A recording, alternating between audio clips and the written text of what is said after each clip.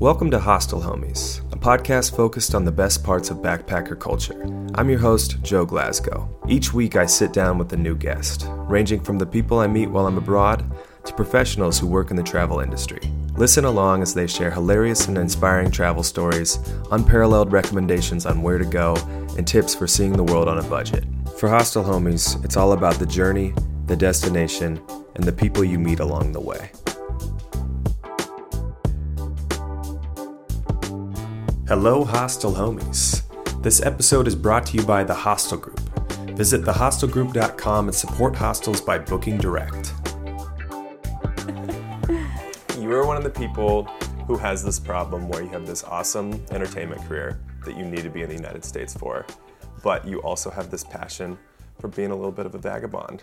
Yes, and the balance of the two is pretty challenging. I would imagine so. What are you leaning towards right now? It's been one of those things I've been trying to do for a while where I combine the two.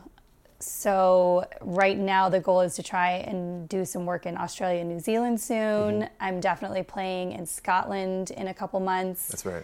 Planning to do Edinburgh Fringe Festival next year. Edinburgh? I never pronounce it properly. They would say Edinburgh. I think we all say Edinburgh. Which syllable do I remove as an English speaker from the United States? Edinburgh. I don't know, I just have a lot of friends that seem to be involved in the same thing, like really liking to travel, especially as they age, especially as they get better at comedy, because there's a part of having to trust yourself to be able to work overseas and have people get your humor. Right. And in order to do that properly, you have to show up early, spend time in a city, get to know the people, and have some local references so that when you actually do the show, you don't bomb. So I think a lot of people are kind of coming around to the fact that comedy can be a medium to do all these other things as well. Yeah. Rather than just having to choose between the two.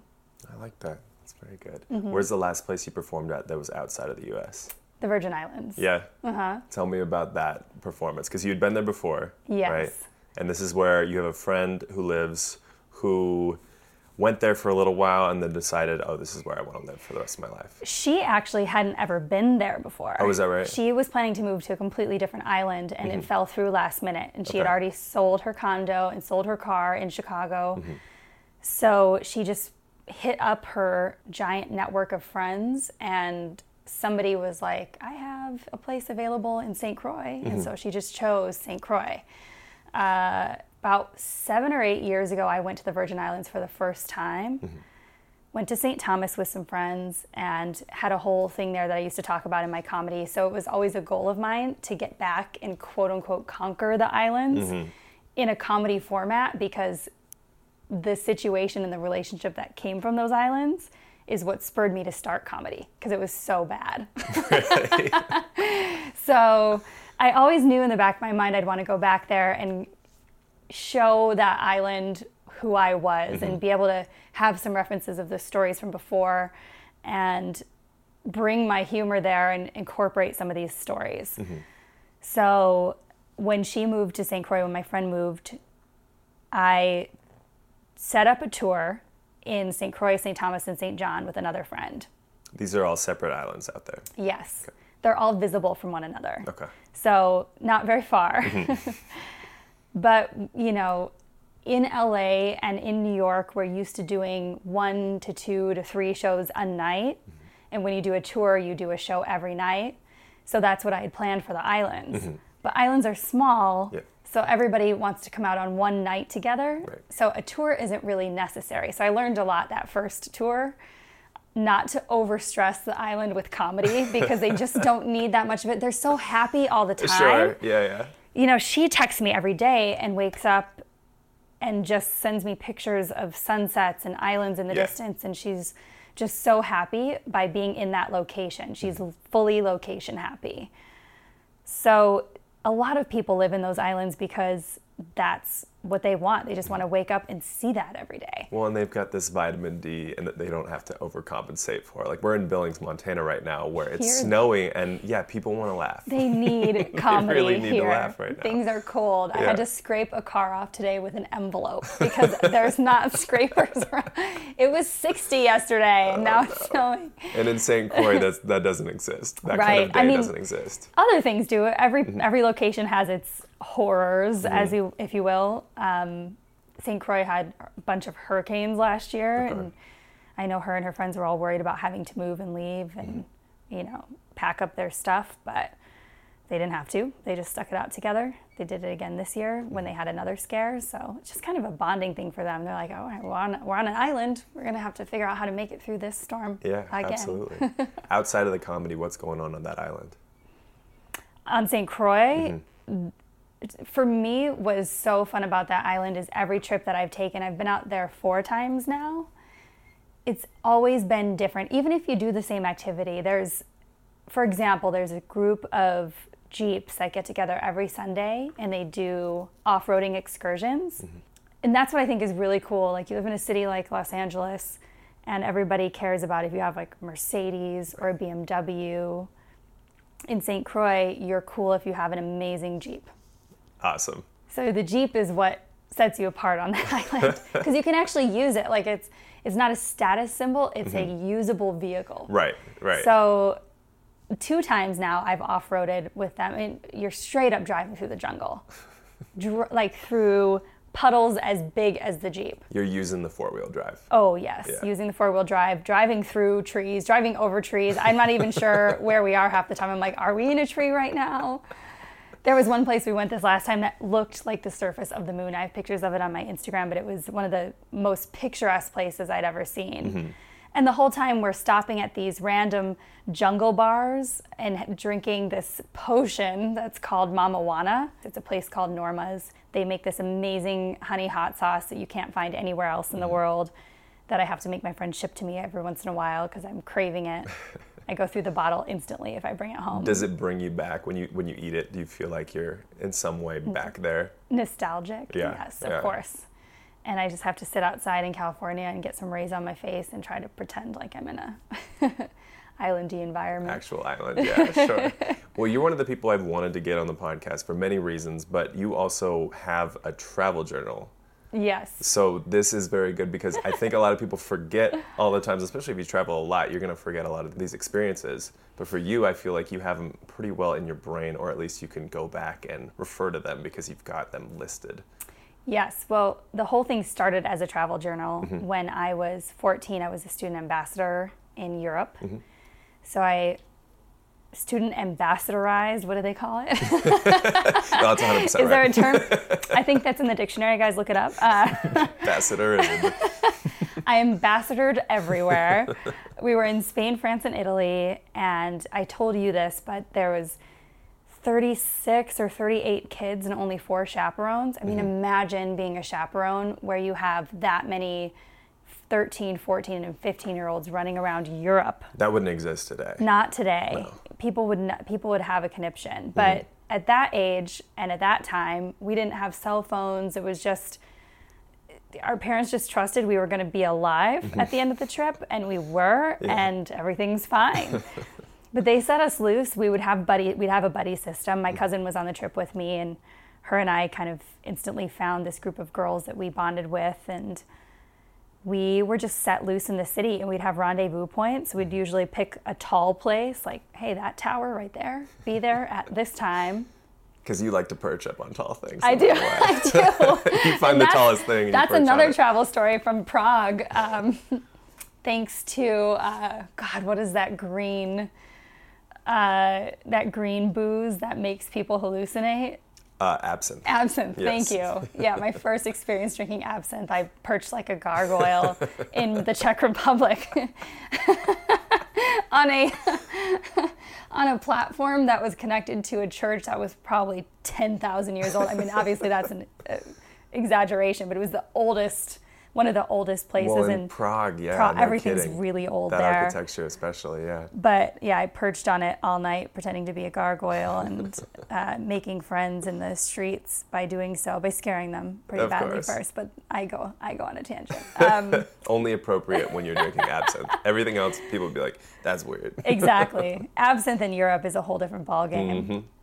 But being in Europe at 14 for the first time was a pretty cool experience because I wasn't there for adult reasons. I wasn't there to party. I was there, I didn't really know why I was there. You don't make a choice like that when you're 14. You don't look at something as a future benefit to your life at that point in your life. I just knew it would be awesome to go to Europe. Yeah.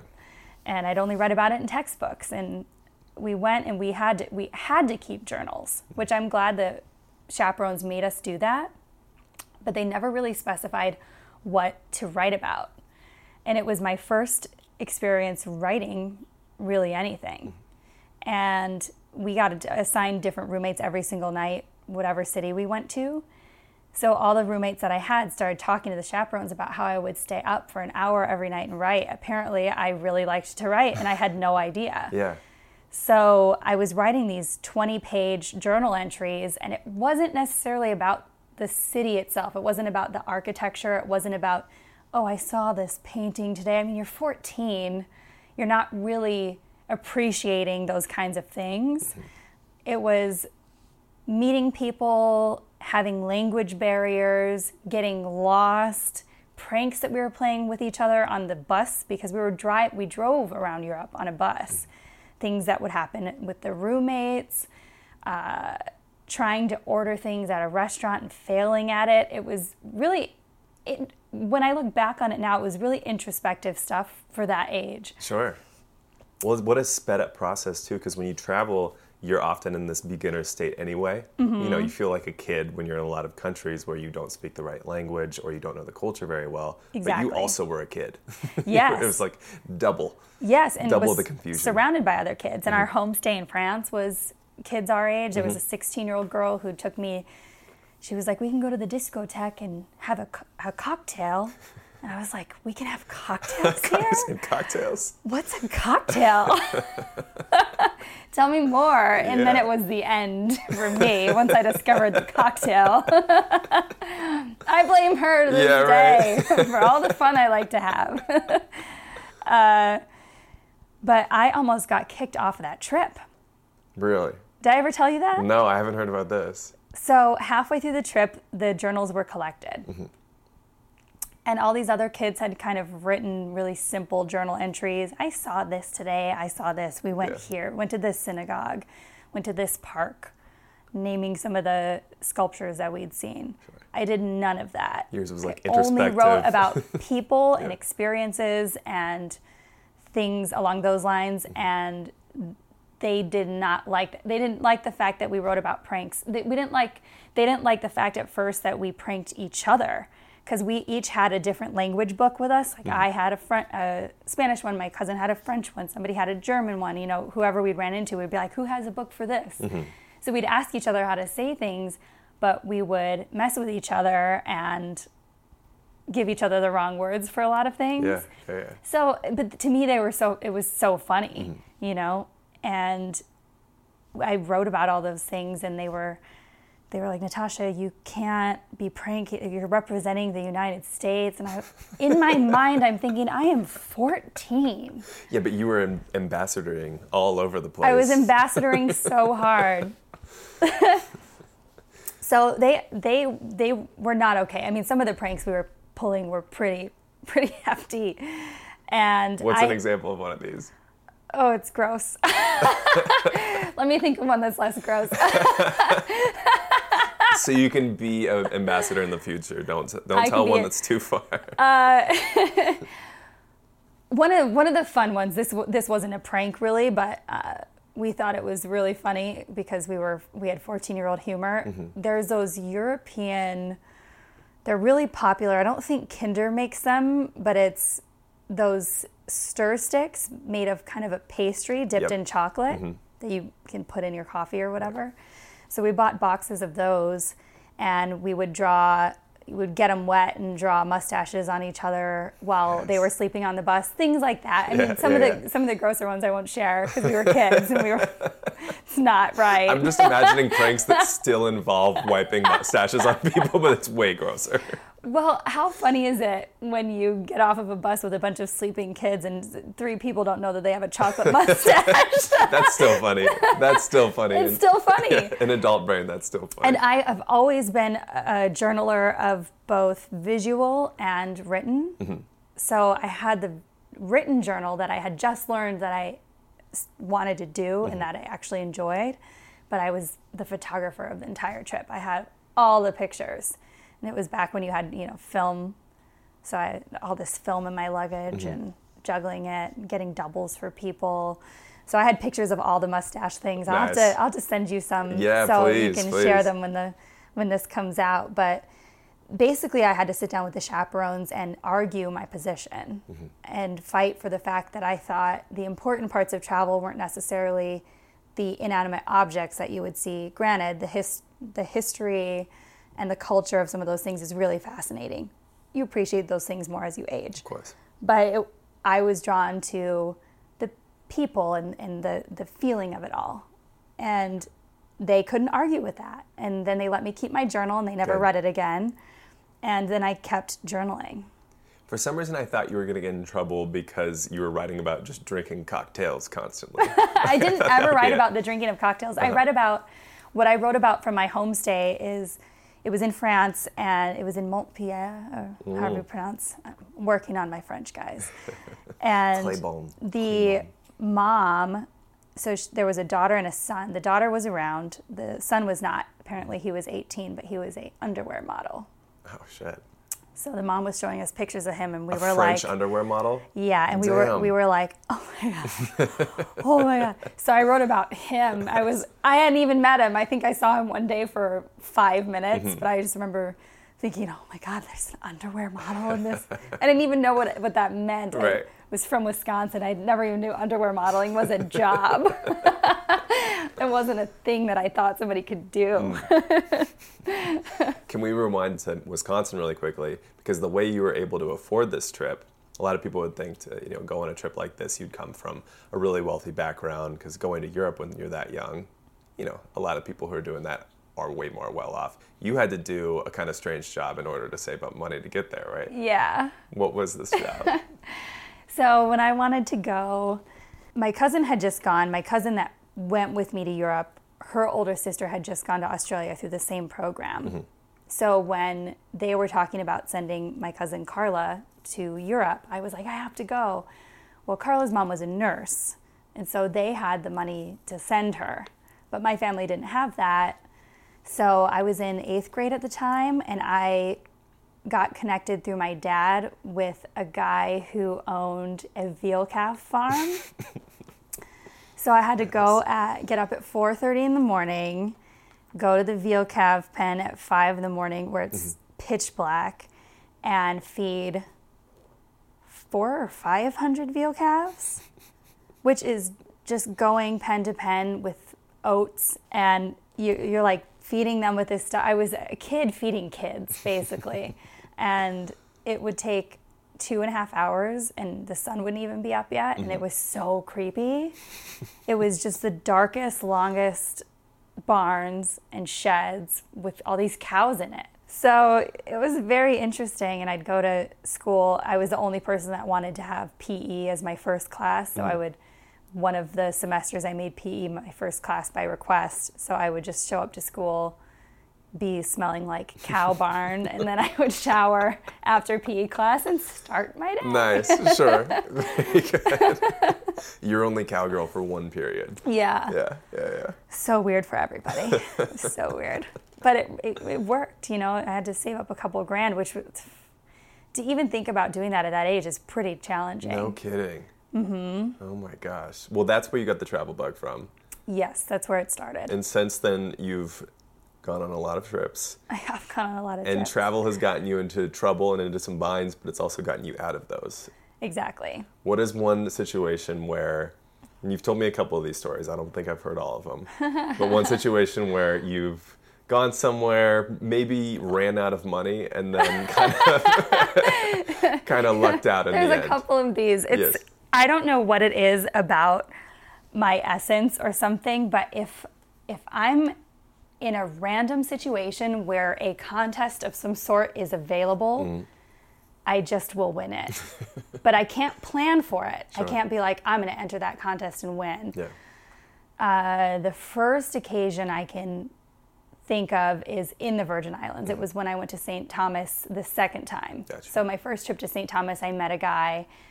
Before he moved to Chicago for me, I went back to visit him there. And I didn't realize he didn't have much money or a house or anything like that. And so I was bartending at the time, so I had only brought maybe $900 with me or something, whatever I had in my bank account, which quickly was diminishing when I had to pay for everything for the two of us the whole trip. So I had about 2 or 3 days left of the trip and maybe $150 left, and I was like, what am I going to do? And there was this contest that I saw on a sign in some bar that was an oil wrestling contest. And the cash prize was $180. Mm-hmm. It was either $150 or $180, but I was like, I'm going to enter that. And so I go, it was this place called Molly Malone's right on the I want to say everything's on the beach in St. Thomas, but everything's on the beach in St. Thomas beach, yes. Because it's just one big beach. And I entered this contest and only one other person entered, and she was, in her 40s, and she was joking about how I was going to kick her butt, and I totally did. I was like growling the whole time and just messing with her. We were laughing. We thought it was really funny. Yeah, sure. So just only us two. It was olive oil. It wasn't a sexy thing by any means. You think oil wrestling, you immediately think of like ring girls in Vegas. Right. This was in a plastic kid pool in the middle of this bar, and it's not a pervy kind of place. It wasn't just a bunch of dudes sitting around watching. It was like couples and younger girls. People just wanted to see a match. They just wanted to see it, and I totally won all 3 rounds. And there was a famous singer in the audience, country singer, who watched the whole thing go down and matched my prize money. It was one of the Kennys. Okay. And he thought I was hilarious. And when I went to the bar to collect my money, they were like, well, we have 300 and something bucks here because he matched it. It must have been 150 because it was 300 something dollars. So it was just enough money for me to have enough money to finish my trip out with. You already had the flight home set up. I already had the flight. But you just needed money to survive. To survive through the trip. Yes. AKA drink Jägermeister. You needed your That's Jäger all first. you need to survive in St. Thomas when you're 23. What do you think this is? And I know you said maybe it's something that you put off energy-wise, but what do you think this is that gets you out of these binds? I think I just have an insatiable trust that things are just going to work out. Mm-hmm. Which you need when you travel. Mm-hmm. Yes. I don't get too scared about anything. You just kind of have to roll with things. So what, if you're out of money? Well, so you better have been nice to somebody. Yeah. Hopefully they'll buy you a burger, That's right. You're going to run out of money. You're going to lose your wallet. Mm-hmm. Things are going to get stolen and lost. You're going to get a flight canceled. Hotel accommodation's not going to have your reservation. Things are going to happen. So you just have to be okay with it. And I think that kind of trust in the world to just take care of good people has always kept me afloat somehow. Yeah, sure. Well, and it's just the people you meet too, right? Absolutely. Yeah. I think when you have that kind of mentality, you gravitate towards other people that think that way too. And you meet the coolest people when you travel. You want to connect with people that are also a little bit free and want to experience. I mean, we're all here to experience something, and it can't just be the same thing every day. Right. 100%. So. Are there any people who stand out that you've met during your travels who've had a huge influence on your life? Yes. I told you about this guy, but there was a gentleman named Gunter. Gunter, yes. Who I used to bartend in Chicago, and when I was bartending, I had got this customer one day who just seemed kind of out of place, and not out of place in a bad way. He just seemed, there was something about him. And I started talking to him, if I ever was at a bar and had a guest that was just there by themselves, I would get to know everything about them. Mm-hmm. I always would take that opportunity. So I was talking to him, and he was telling me how he was in his 50s and traveling the world, and I was fascinated by his stories. There was a lot of places that he had been, spent a lot of time in, was planning to go to, kind of sailing a bunch of places. And I was like, I really want to know about these places. And he said, send me your address and I'll just send you postcards. And he did. He did for months. He sent me postcards for a long time. And at one point, I think he was somewhere in France, sent me a postcard and said, call me at this number. Let me know if you still want me to send postcards. I know you're moving. And I think just being wrapped up in my move from Chicago, I didn't take the time to do that.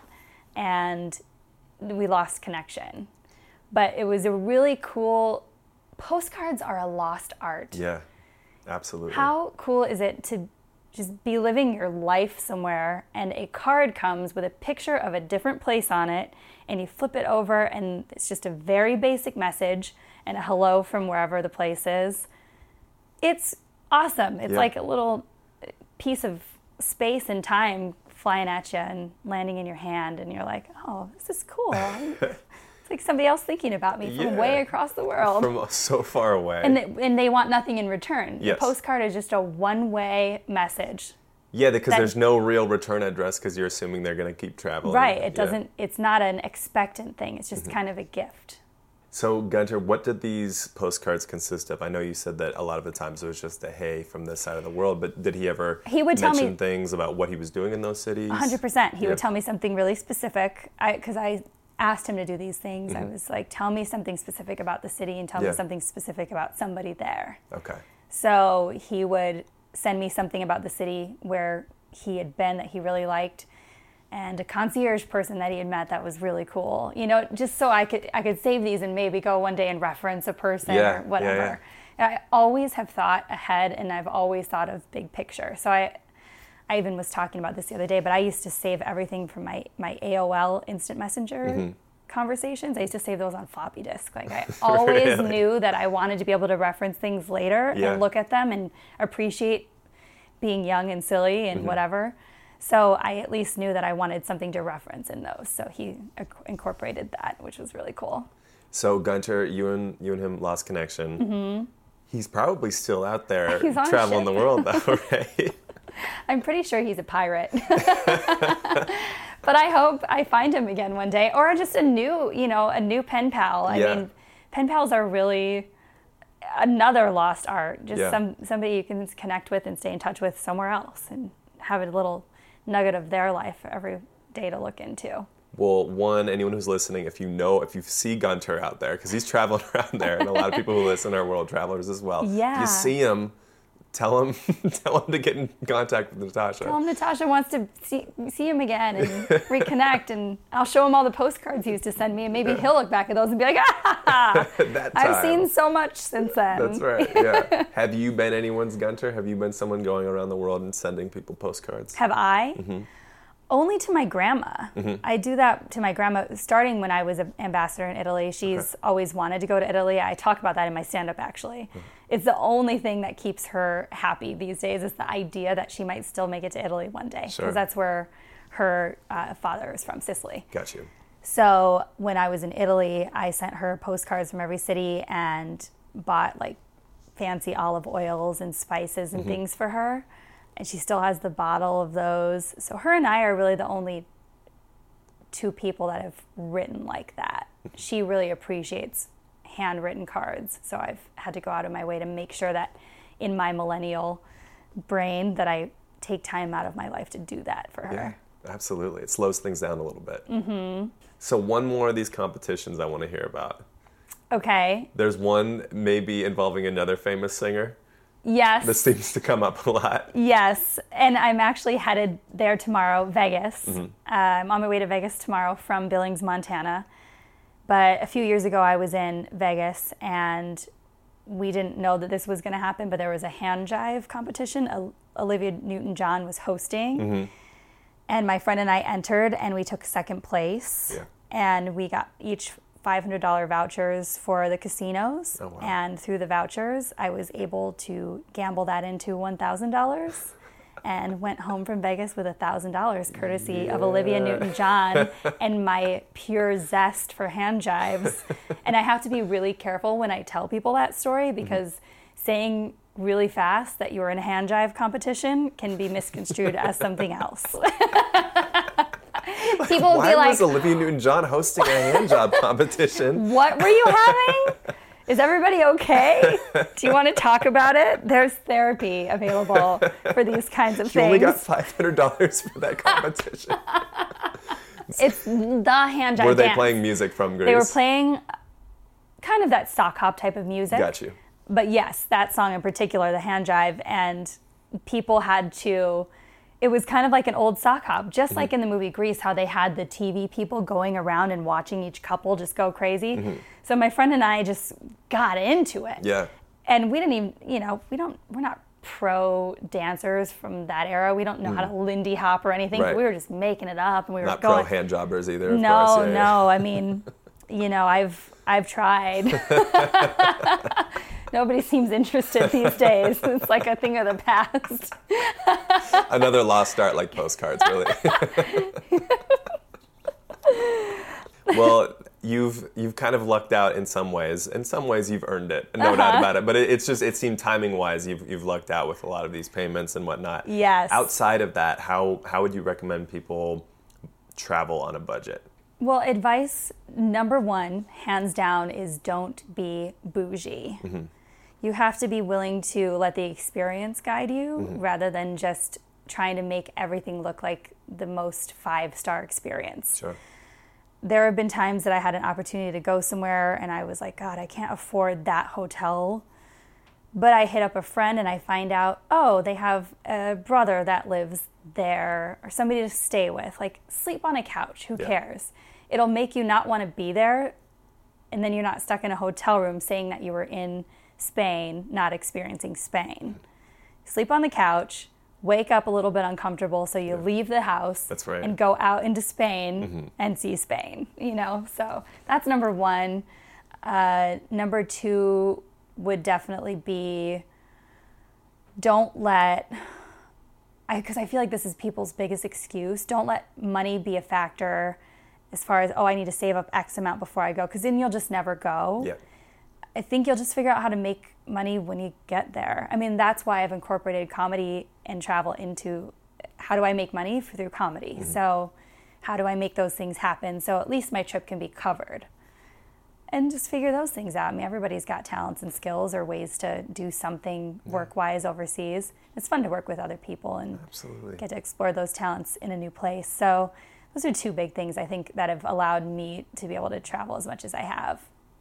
Where do you think everyone should go, at least visit? And this can be a city, a town, or as specific as like a restaurant you once ate at. Oh, Banff.